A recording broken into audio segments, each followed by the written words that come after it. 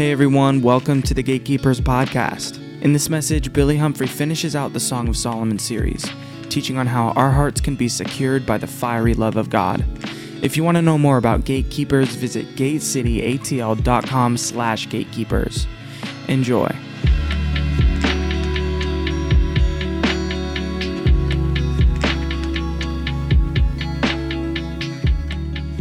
Okay, we are on, depending on how you're counting, session 11 or 12 for Song of Solomon.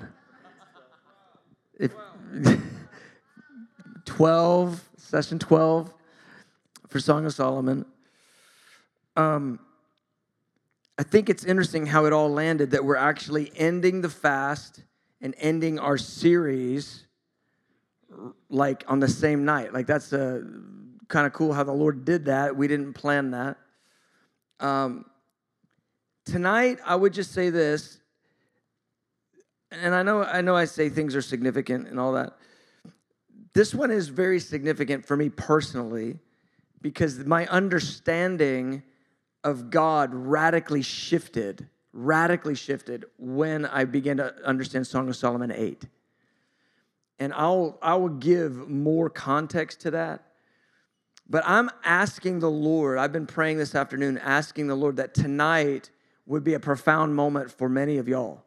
I'm believing that this season that we've had of going into Song of Solomon, that much of what you've experienced, what you've heard, what the Lord's been speaking to you, that it would be sealed in your heart even tonight. And I would just encourage you, if you weren't able to, get all the messages, they're all on our podcast. You can go back and listen to them.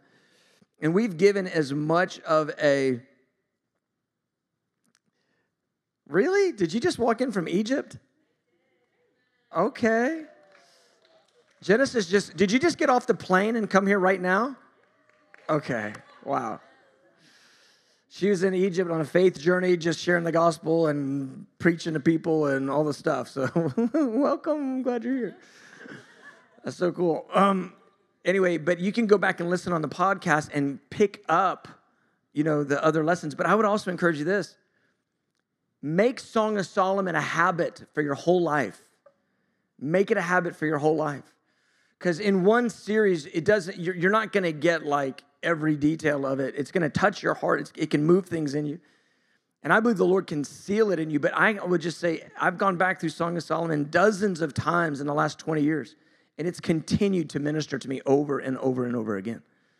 So go back through it. But tonight, I want to personally lay hands on every person that wants prayer tonight. Because this is that profound to me. And the work that God's done in my life as it relates to Song of Solomon, and specifically what I'm going to share from Song of Solomon 8, verse 6, I'm believing God to impart that to anybody that wants that tonight. I'm believing for that. That's what I came tonight and prayed this afternoon and asked the Lord, release that same thing that you did in me. Do it in everybody in Gatekeepers that wants it. So I want to personally lay hands on every single person that wants prayer tonight and ask the Lord to do these things in you. So, all right, with that, let's pray, and then we'll get into the Word. Thank you, Jesus. Lord, we love you. Thank you so much for how kind you are to us. Thanks for ministering to us through the worship and even pointing out and putting your hand on our hearts in areas of disappointment and calling us into the wonder and the beauty of who you are as the one that will never, never leave us or forsake us. You'll never let us down. So we look to you right now, and you promise that they that look to you, their faces are radiant. They'll never be put to shame. So thank you. So Lord, I'm asking for the spirit of revelation right now on the room. I ask for hunger in our hearts, that we would draw on heaven, that we would experience the bounty of heaven tonight, and that you would minister to us. And even as we're finalizing this fast for revelation of Jesus and the end times, that you would, even tonight, you would mark and seal our hearts with the fire of your love. So thank you for doing everything you want to do. Lord, I ask you to hold my hand. Let me speak as your oracle tonight in the name of Jesus. And everybody said amen. Okay, so Song of Solomon chapter 8, of course, this is the last chapter in the book, and the the maiden, it's the final stage of her journey. It's the final place of her journey. I will say this, that Song of Solomon 8, the mature bride in Song of Solomon 8, that is a picture also of the mature church at the end of the age. Okay? Ephesians chapter 5, verse 27, he says he's purifying for himself that the church would be a glorious church without spot or wrinkle. In Song of Solomon 4:10, he says, you have no spot in you. By Song of Solomon 8, we see what she looks like as a mature bride who's spotless. And so this passage is as much a passage of our own personal journey with God into maturity and love as it is a passage about where the church is going in maturity before the Lord returns. Does that make sense what I'm saying? Put a little draw on this tonight, okay, guys? So when you're reading Song of Solomon 8, think of it in that context. It's where you're going in the maturity of your walk with the Lord. It's where he's taking you, but it's where he's taking the church at the end of the age in an eschatological context. All right, so we'll work through this. Song of Solomon 8:1, it has a peculiar start, this passage. She's been vindicated. He's spoken tenderly over her. She's been vindicated by other believers. She's been vindicated by the Lord. And here we are, and she's going to now speak, and she says this. She says, oh, that you were like my brother who nursed at my mother's breasts. If I should find you outside, I would kiss you. I would not be despised. Now, that is a high context passage in the allegory for several reasons. It's talking about cultural norms from this time period, from the time period of Solomon. And those cultural norms are like this, that it was normal in that part of the world for brothers and sisters to walk hand in hand or arm in arm in public. But anyone who was not married could not hold hands or lock arms with someone of the opposite sex. In fact, that's the case in parts of the world, even right now, in the Middle East especially, because of propriety. There's like laws about propriety there. And so what she is saying is, I wish you were like my brother who nursed at my mother's breast. That would be not an adopted brother, a brother from, in this time frame, there would be, sometimes multiple wives with multiple children and all that. This would be, she says, I want you to be a brother like from my mom, that we're actually united, we're linked relationally. And she says, because then I could be so close to you in the public that no one would think anything was odd. She goes, I want to have an expression that's in my heart, the expression of love that's in my heart. I want to express that for you in public, in front of everybody. She goes, I wouldn't be despised if you were like my own brother. And the point that she's making, and this is how it applies to us, is there's a longing in the mature bride, the longing of love, that in every public space, she wants everybody to know how she feels about him. It's the desire that you experience when you, go to class or go to school or go to wherever, the grocery store, and you see somebody who they really need Jesus. And you're thinking, I need to somehow share the gospel with them. They need to know the love of Jesus. That's what's in her, this bold desire to share him in the public spaces. She says, oh, if I could just hold you hand in hand in the public. She goes, if I could just show everyone how much I love you, then it would be something that would be acceptable if you were like my own brother. She goes, I want the love that's in my heart to be accepted by everybody. The love I have for you to be accepted by everybody. So it starts with this longing that she would move into this place of boldness in ministry. And I think that becomes such an interesting thing in your journey. I remember as a young man, for me, it was like, oh, I'm supposed to share with the gospel with people. And I was almost like under a, like negatively compelled. Like, I know if I don't share, their blood's going to be on my hands. And you know what I mean? Like under this pressure to share the gospel. But then I learned the love of God.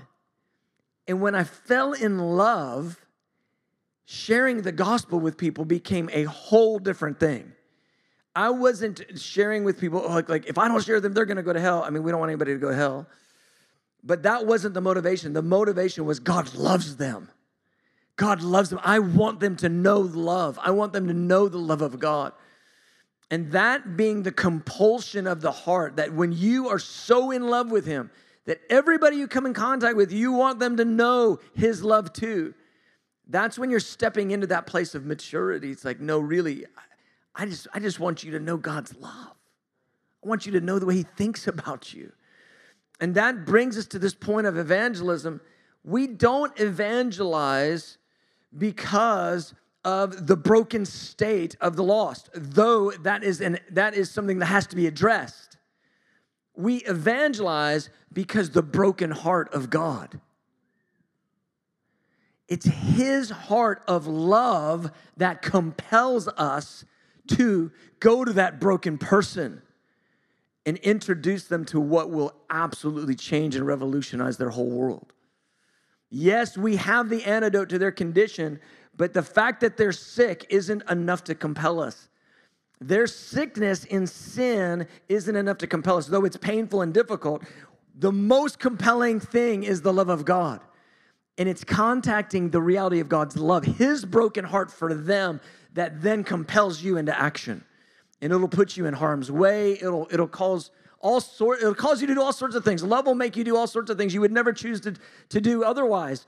But love is such a compelling agent. It's the love of Christ that compels us, that it constrains us, it controls us. So the love of God motivating us into evangelism, that's the key to evangelism. And for years, I evangelized out of shame. You ever been in that place? You don't have to raise your hand. But you think, man, if I don't go do it, who's going to do it? Their blood's going to be on my hands. Oh, no. And I appreciate that. Like, yes, we don't want anyone to experience the wrath of God. But the fear of that and the shame of not speaking isn't what God uses to motivate his bride to share the love of God. It's his love. So it's coming in contact with his love that moves us into boldness. And we say it like she says it. She goes, oh, I want to give you my love in front of everybody. I want to kiss you in front of everybody. I want everyone to know your love. That's the idea. So verse 3, this is a critical thought, and we've touched it. She said it before. His left hand is under my head. His right hand embraces me. Guys, for your whole life, just hear me, like, for your whole life, there are going to be things God saves you from and leads you into without you knowing it. That's his left hand under your head or behind your head. He will lead you. He will influence you. I call it magooing into stuff. Does anybody know, this room should not know this, does anybody know in this room who Magoo is? Do I have a person? Is there one among us who knows Magoo? Do you know Magoo? Yes. You need to go up and pull up some YouTube videos and find Magoo, M-A-G-O-O. Magoo is this little man, this cartoon character from like 1927, back when I was born. Is this little man with these Coke bottle glasses. And are you going to put Magoo on the thing? That would be awesome if you just painted Magoo real quick. So he's got these Coke bottle glasses, and Magoo is always bumbling around.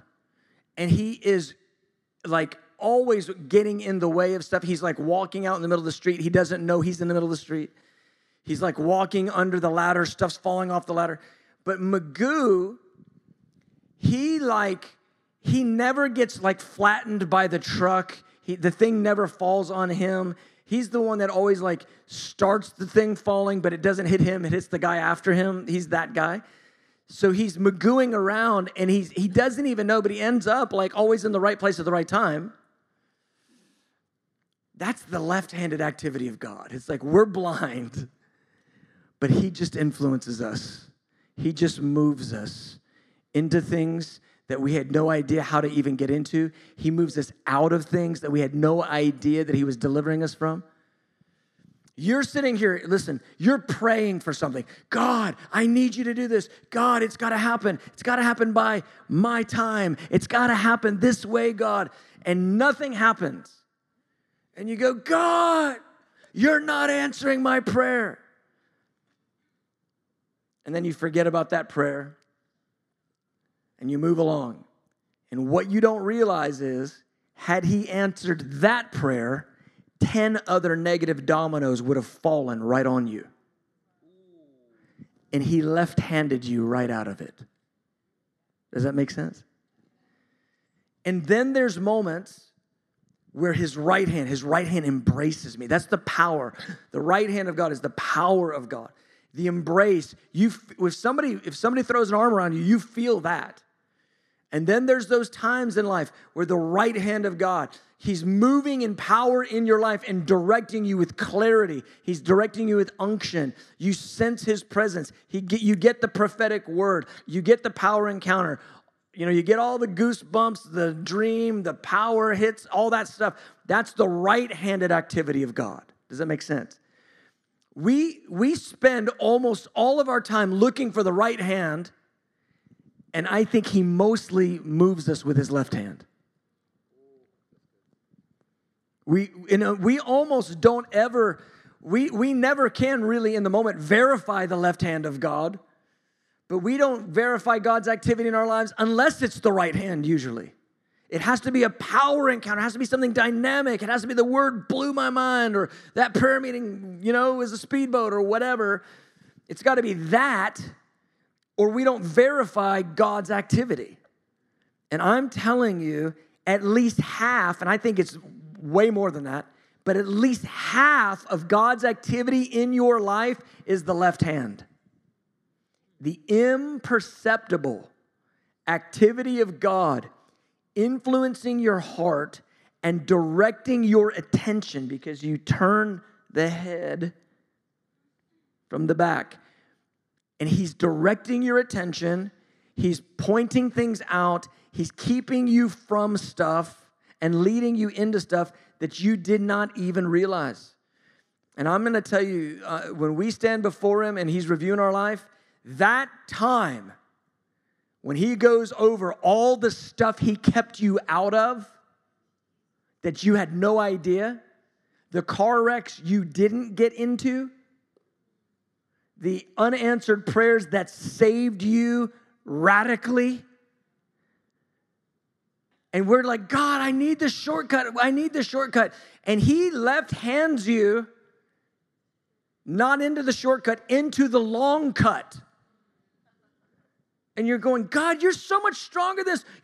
You're supposed to be better than this. How come? How come? And along the long cut, he taught you 10 things, and you grew 10 times in strength, that if he had shortcutted it, he would have absolutely shortcutted your whole spiritual maturity.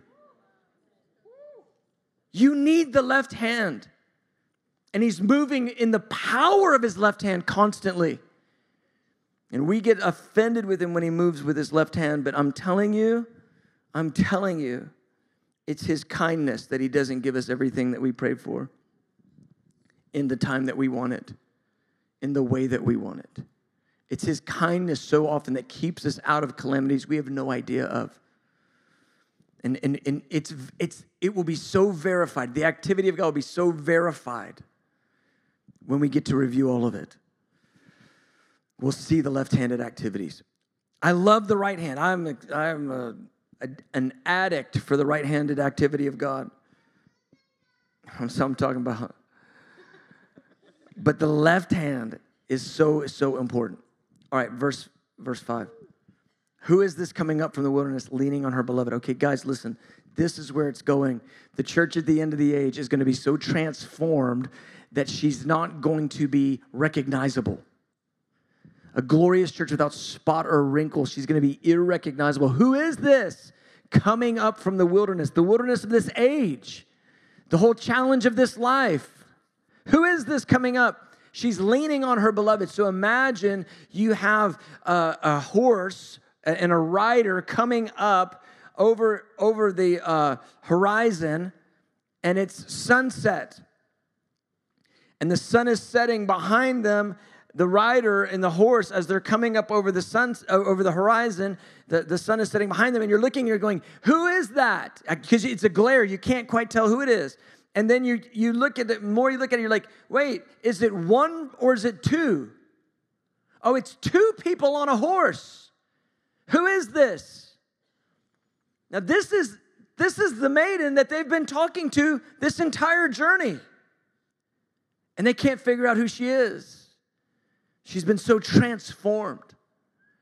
And I'm telling you, you are going somewhere in God that you have no idea what you're going to look like. He's transforming you. He's taking you through a process of maturation in love. It's not just you're going to get older. It's you are going to get mature in love, and your heart is going to be so transformed, you're not even going to look anything like what you look like today. And He is so committed to you, He will not leave you as you are. Anyone who wants Him, who wants to grow in Him, anyone who wants to go deep in God, anyone who wants to be mature in love, He will take you on a journey. You'll go through Song of Solomon 3. You'll go through those seasons of disobedience, and He'll correct you. You'll go through Song of Solomon 5, and you'll go through those seasons of the dark night where it seems like He's left you, but He's called you deeper. You'll go through Song of Solomon 6, where He comes and meets you with power, and 7, where people are accusing you, but He's vindicating you. You'll go through all those seasons. You'll go through 2, where there's these wonderful times under the shade tree, and it's like a season of revival, personal revival. You'll go through all of those, and it'll happen in cycles in your life. It's not just point A to point B. It's up and down and in and out. And we always want God to go from here to here in our lives. And we want it to be a straight line up. And God is like, and you're like, no. He's like, yes. You're like, boom. I mean, and it just, the thing goes all over the place. But at the end of it all, you're here.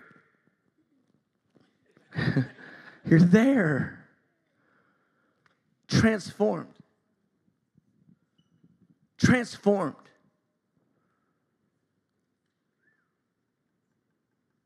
This is the journey you're on.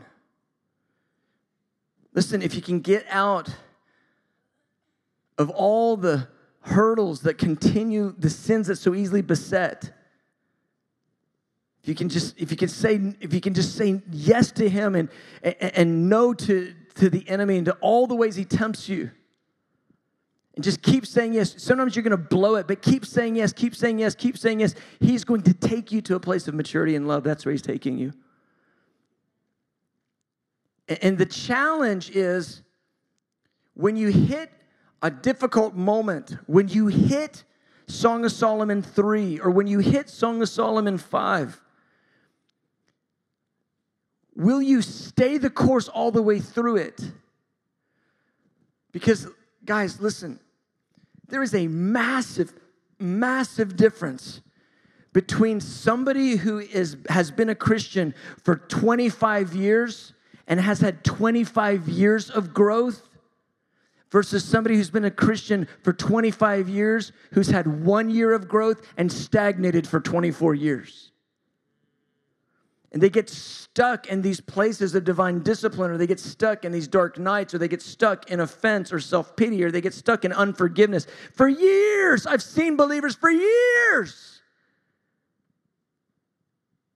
And their entire spiritual walk It's like arrested development. They're just stuck. And he wants to take you to mature in love. He wants to take you to this place of, who is this? Who are you? Well, that's your destiny. But notice, it says, who is this coming up from the wilderness, leaning upon her beloved? Notice she's not strutting next to him. Notice she's not like flexing and showing how awesome she is. Notice that she's leaning, which indicates that she is resting in him, that she's not propping herself up with her own strength. Notice that she's leaning on him, maybe because she has to. Because where he's taking the bride is maturity and love and perfection of strength. And his strength is made perfect in our weakness. And so she's leaning, not in her own strength, leaning on her beloved. She's transformed. She's mature. She looks just like him. You can't tell the two apart. Is it one or is it two? So then, he's going to say this to her. He goes, I awakened you under the apple tree. There your mother brought you forth. There she who bore you brought you forth. So he's now reminding her. So this is a callback to chapter 2. Remember, she says, sustain me with cakes and raisins. And she says, refresh me with apples. She's experiencing delight in love with him. The fruit of the Spirit is causing her heart to come alive. And so he's calling her back to that place in chapter 2. She's in this personal revival. He goes, that's where I awakened you. Remember that season of love? So when you got saved, and that might be your season right now, because some of us are brand new, fresh, and that's awesome. But where you got into God, and it was like everything was God talking to you, everything. The billboard, the commercial, the clock, the rando verse, Bible pops open. It's the word. I mean, it's just everything. And have you ever had that where you just like, almost like you can just play Bible roulette, just boom, and it's like God speaking. You're like, this thing's alive. Like, oh my gosh. Just me? Okay, well, there's those seasons. But you've had those experiences where it's like he's speaking through everything. And your heart's moved and alive, and prayer's easy, and reading the Bible's awesome, and every verse is popping. And then you get out of that, and you're like, whoa, what happened to the speedboat? I'm in a rowboat. And it feels like I'm rowing uphill somehow. And it gets, all of a sudden, man, it's just like, all I can do is step after step.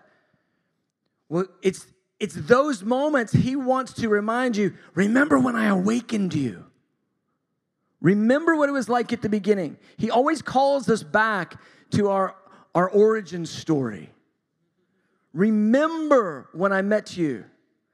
And that's what he's doing with her here. He goes, I awakened you under the apple tree. That season of love in chapter 2 that we had. Remember that moment.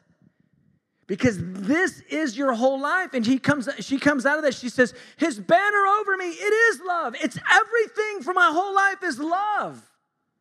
He goes, remember that moment. That's when you were awakened. That's when you were born again. That's what he says. The mother brought you forth. That's the idea of the church bearing forth a new soul. He goes, remember that. Because there's something I want to tell you now. It's verse 6. He goes, you remember how it was. You remember what it's like to live this way. These are the seasons of love and life that I want to take you through. But there's something I want to say to you now to secure that place of maturity and love in your life. He says, set me. He is saying it to her. Set me as a seal on your heart, as a seal on your arm. Set me on your heart. like a seal over your heart and like a seal over your arm. He goes, for love is as strong as death. Jealousy is as cruel or severe as the grave. Its flames are flames of fire. What's flames? The flames of love are flames of fire. A most vehement flame. And then he goes and he says, many waters can't quench love. Rivers cannot overwhelm love. They can't drown it out. A man could give all that he has of his house for love. It would be utterly despised. He goes, I want you to place me over your heart. And he's not just saying place me, but he's saying place my love on your heart. Okay, so the heart, that's the inner life. That's the emotions, thoughts, the feelings, the heart, the inside of the person. He goes, set my love as a seal over your inner life. The arm, you guys know this is the strength of the person, the outer life. He goes, I'm telling you, where I brought you from and where you are going to stay in maturity, it requires that your heart, your inner life, and your outer life be sealed with my love. Set me as a seal on your heart. That seal is a protective seal, but it's also an ownership seal. So the seal protects the heart. It protects the outer actions. The seal is a covering that protects, but the seal is also like an insignia. Like, you know, when you get something notarized and they stamp it with a seal. It's the imprint that says, I'm owned by him. My heart, my inner life is owned by his love. My outer life, my arm, it's owned by his love. And here's what you have to understand, guys. Listen, something has sealed your heart already. Every person's heart is sealed. Something has stamped every person's heart. It's what motivates them. It's what compels them. It's what they're known for. Some people's heart, it's sealed with money. Some people's heart, it's sealed with pleasure. Some people's heart, it's sealed with notoriety or power or position. What is your heart sealed with? What has your heart? Because this journey into maturity in Jesus, it only can happen if your heart is sealed by his love. Even in the church, there's many people in the church, and their heart is sealed with a longing to be noticed, a desire for position. What's your heart sealed with? Everybody's heart is sealed with something. What's got yours? And hopefully through the journey of Song of Solomon, you're saying, no, it really is the love of God. It is what I'm living for. It's what I want more than anything. I want the love of God. He goes, then place me as a seal on your heart. What is it that you're spending yourself for? What are you using your strength for? Again, your strength is sealed with something. What are you working for? I like to say it this way. What are you fighting for? I watch people in conflicts all the time. This one's and this one's and they're barking at each other and they're going back and forth. And I'll just go, hold on. So what are you fighting for? What is it you're actually after? And that locates where you're putting your strength, locates where your heart is. The arm and the heart, they're going to be sealed with the same thing. It's just going to express itself in different ways. The heart seal is going to express itself in longing and desire. The arm seal is going to express itself in action. what has got your heart and your arm sealed? Everybody's is sealed with something. He goes, well, if you want, he goes, you are awakened under the apple tree. He goes, and you're on this journey, and you are here. You're experiencing love. You're living in maturity. He goes, now, finalize it. Set me as a seal on your heart. Let me seal your heart. Let me seal your arm.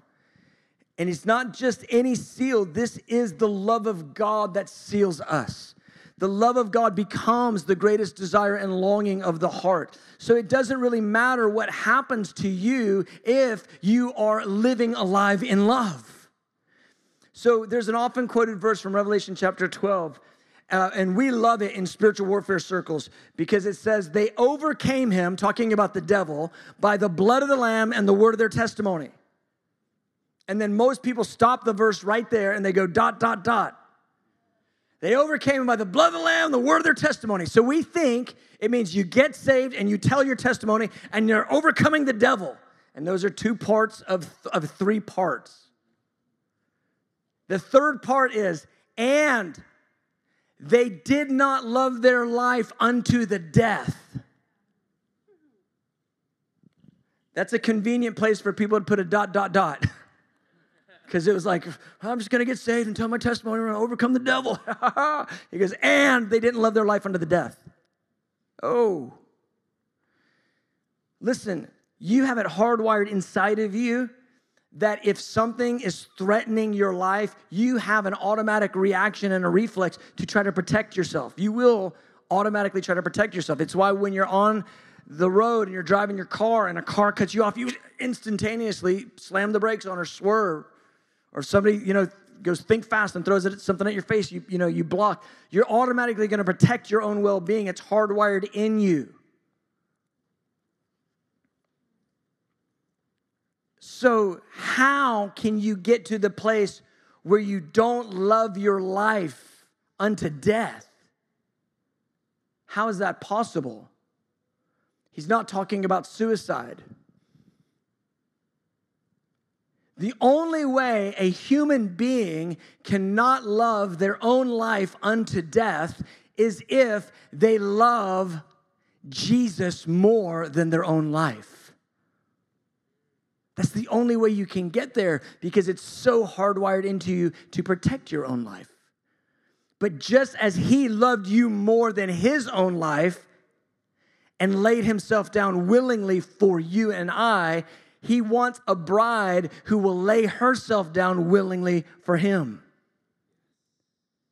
And this is where it's going, that the seal on the heart, and he says it's love, it's as strong as death. It's more severe. His jealous love is more severe than death. Love is strong as death. Jealousy is as cruel as the grave means. It's more severe even than death. And I never understood what was going on in God. Like, you're jealous? I don't get that. Like, what are you talking about? Deuteronomy 4:24, it says, our God is a consuming fire, a jealous God. I go, jealousy sounds bad. Jealousy sounds like I'm jealous because my neighbor's got a nicer car than me and I want his car. It's like jealous sounds like, the boyfriend that thinks every dude's looking at the girl and I'm going to punch him out. Jealous didn't sound good. He goes, no. I'm jealous for your love. Because what's in the way? What other lovers are in the way of you and I? What is taking your affections? What is taking your attentions? Because my love is jealous. He calls himself zealous and jealous. His love is ferocious. It's stronger. Love is strong as death, more cruel, more severe than death. Love. Because this is what I want to get you in touch with, is my love that is more intense than even death. That's why Jesus would willingly go to the cross, because his love is stronger than preserving himself against death. Are y'all tracking me? But then he says this, its flames, the flames of love, are flames of fire. The New King James says a most vehement flame. But the New American Standard says the very flame of Jah, J-A-H, which Jah is a shortened word for Jehovah. This radically changed my life. This is the point I really want to get you to get. He says, my love is fire. It's stronger than death. It's more cruel than the grave. It's flames. The flame of my love is fire, the very fire of God. It was so mind-boggling to me because for years I thought, man, I'm going to preach the fire of God. It's going to be power and repentance and glory of God. And everybody's going to get slain in the spirit and blown up. And demons are coming out of people. We're going to get everybody healed. Ah, fire of God. You know, like that. And I love all that. And he goes, and it doesn't work that way. My love is my fire. My love is my fire. The fire of God and the love of God are one reality. Get this. The fire of God and the love of God are one reality. You want to be on fire for God, then that means you want to be on love for God. You want your heart to burn, that means you want it to be filled with love. That means you want your heart to be sealed with love. And there's something about having a burning heart that you will not allow anything else to steal your affections, steal your emotions. You won't let anything else to cause you to get in the way of between you and God. I had to laugh. How many saw Jesus Revolution? Did y'all see the movie? So there's a scene in the movie toward the end. If you haven't seen it, you need to see it. It's a great movie. It's not your average Christian movie, but let me not detour. There's a scene at the end where the main character says to his girlfriend, I just need to tell you, if anything gets in between you and me, I mean, if you and I get between me and God, it's over between us. He gives her the talk, like if you get between my relationship with me and God, it's over between us. I literally said that to my wife. Way back in the dark ages.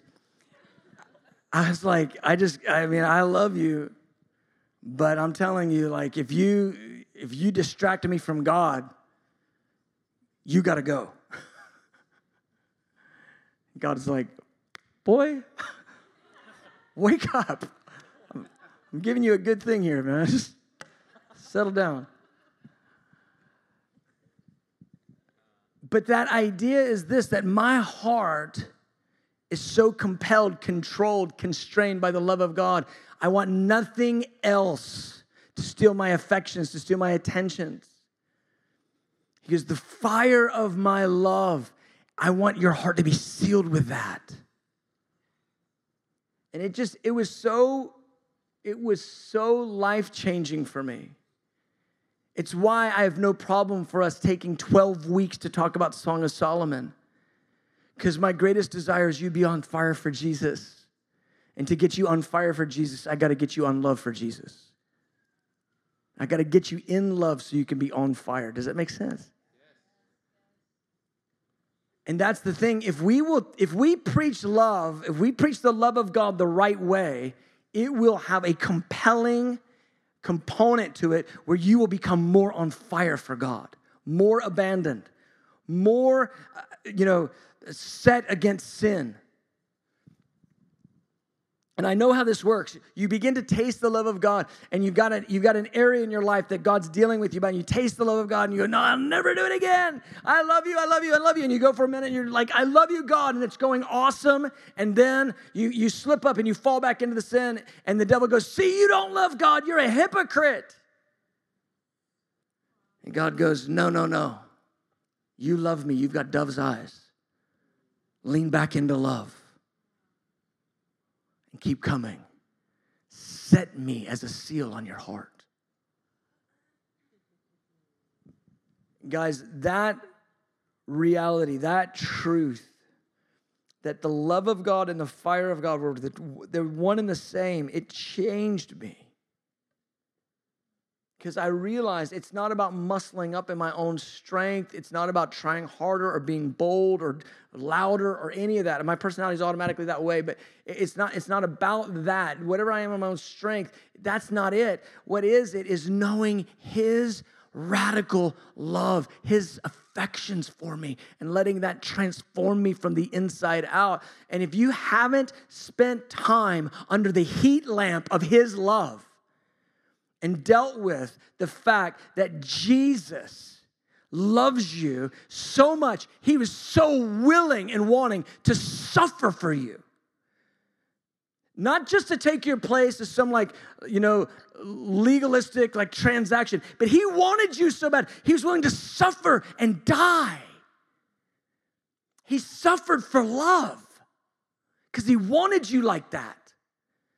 Sit under the heat lamp of that. Hold a communion cup in your hand with the bread and the wine and stare at it and recognize God Himself became a man because of love, and He wanted you.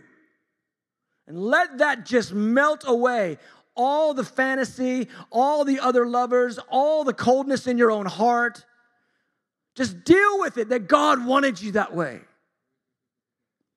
And man, when that heat gets hot, like the psalmist said, he goes, the eye of the Lord was on me like the summer sun.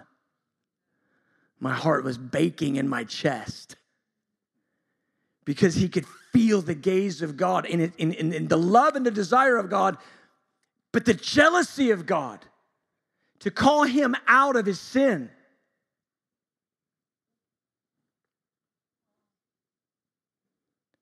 It's the love of God that calls us out of compromise. The fire of his love. Because many waters can't quench it. Rivers cannot overwhelm it. A man could get everything in his whole life, all that he owns for love. It would be despised.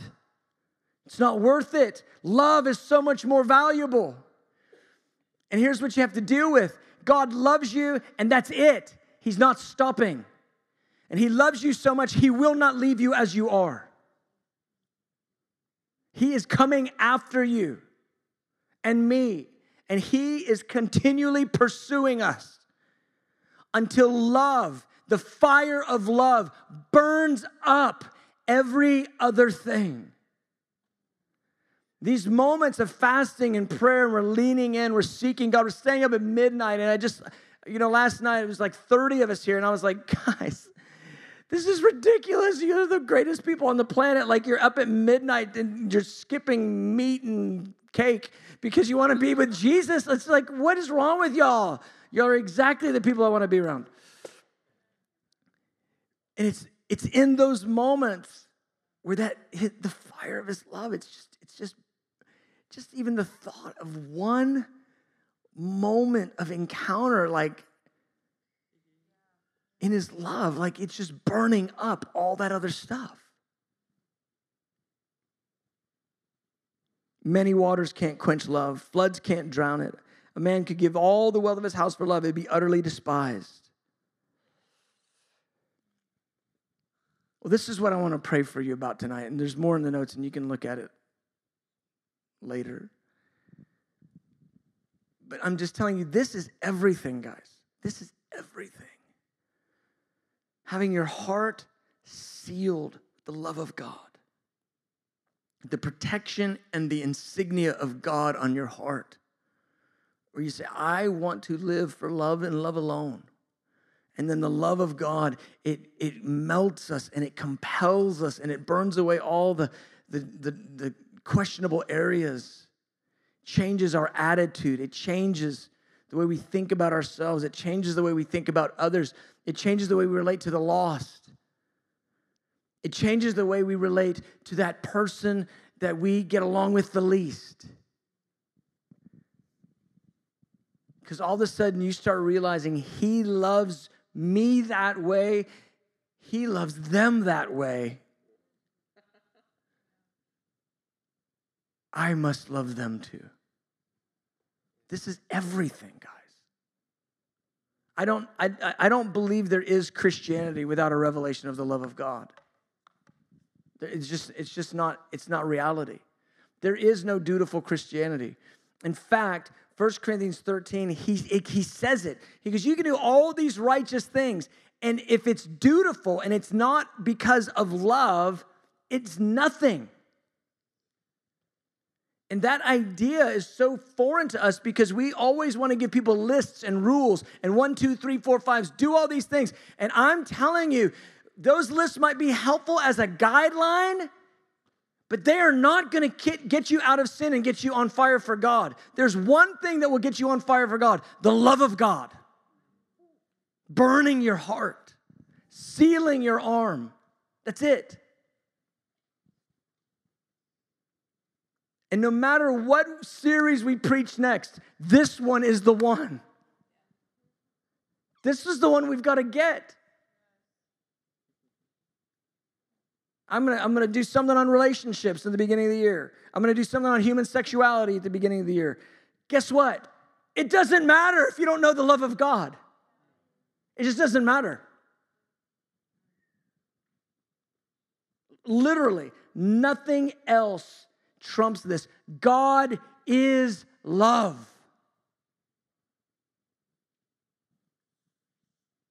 And he wants to place his seal over your heart and call you into a wonderful journey of maturity, of transformation. He wants to call you into, an array of experience and encounter. All in love. All in love. All because of his desire. So that's what I want to pray for people tonight. And look, you may feel nothing. The point isn't, what did you feel? You may have a completely left-hand experience with God tonight. But my hope is that in the days ahead, that there will be an anchor in your soul that says love is strong as death. It's more cruel than the grave. The flames of love are the way I want to live my whole life. That you want to live on fire. You want to live in love. So one last thought. It's the day of Pentecost. They're in an upper room. They hear a sound as of a mighty rushing wind. They hear that. It doesn't say a wind was blowing. They hear a sound. But then appeared to them tongues of fire. Not tongues in the mouth, tongues of fire. It's just the English word. A piece of fire is called a tongue. Fire starts appearing to them. They see it. They hear wind. They see fire. The fire, it says, breaks apart and sets on each one of them. Boom, boom, boom, boom, boom. Physical, visible, holy fire sets on each one of them. And they were all filled with the Holy Spirit. Well, the love of God is the fire of God. They were having, the day of Pentecost is Song of Solomon 8:6. They are getting sealed with the love of God. The fire of his love falling on each person. They were filled with the Holy Spirit, and they began to speak in tongues as the Spirit gave them utterance. And then they preached the gospel, and thousands get saved, and signs and wonders ensue, and all these things. And we always emphasize the power of it. But let me tell you something. There is no power outside of love. Ephesians 3, he makes it clear that you know the height, the width, the depth, the length. To know the love of Christ, which passes knowledge, that you'd be filled with all the fullness of God. Now to him who does exceedingly abundantly above all you can ask or think. The abundantly above all you can ask or think happens to the person that knows the love of God. We've given people all these recipes of getting into power that don't include getting baptized in love. And it's like we've taken the ingredients of a cake and served them eggs on its own and flour on its own and sugar on its own and told them that's cake. No, the fire of God, the love of God, the power of God, the baptism of the Spirit, it's all one reality. The sealing of the heart in love, that's what this is about.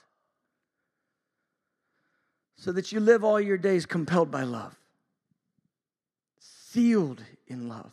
So that when you sin and you slip up, it's love and not shame that draws you to repentance. Shame never got anyone to repent. It just got them to be condemned. Love called them back.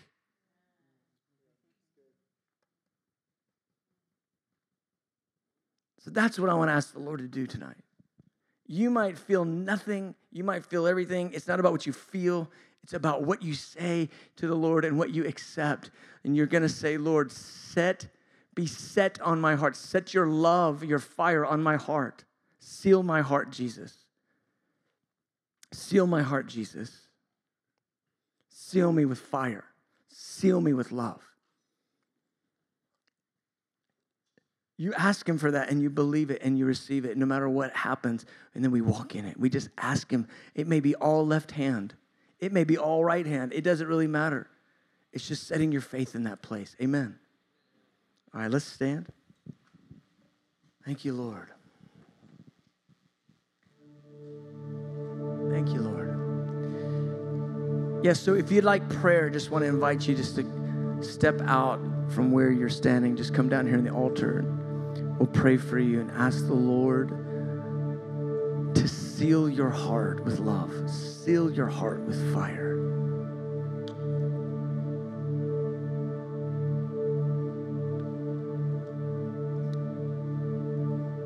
Come, Holy Spirit. We want to live this way. We want to live this way.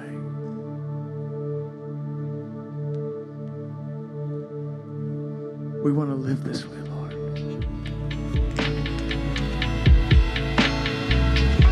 Thank you so much for listening.